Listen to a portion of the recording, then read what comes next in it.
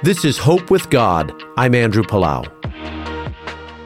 When Jesus' disciples came to him and told him that the crowd was hungry, Jesus said, "You give them something to eat." The disciples protested, saying, "Hey, we don't have enough."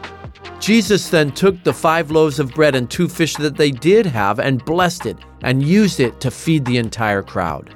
There were even leftovers. Notice this. Sometimes when God calls his people, they feel ill-equipped. "But God, I don't have enough," we say. Friends, God isn't asking us for more than what we have. He's asking that we trust him to multiply our efforts.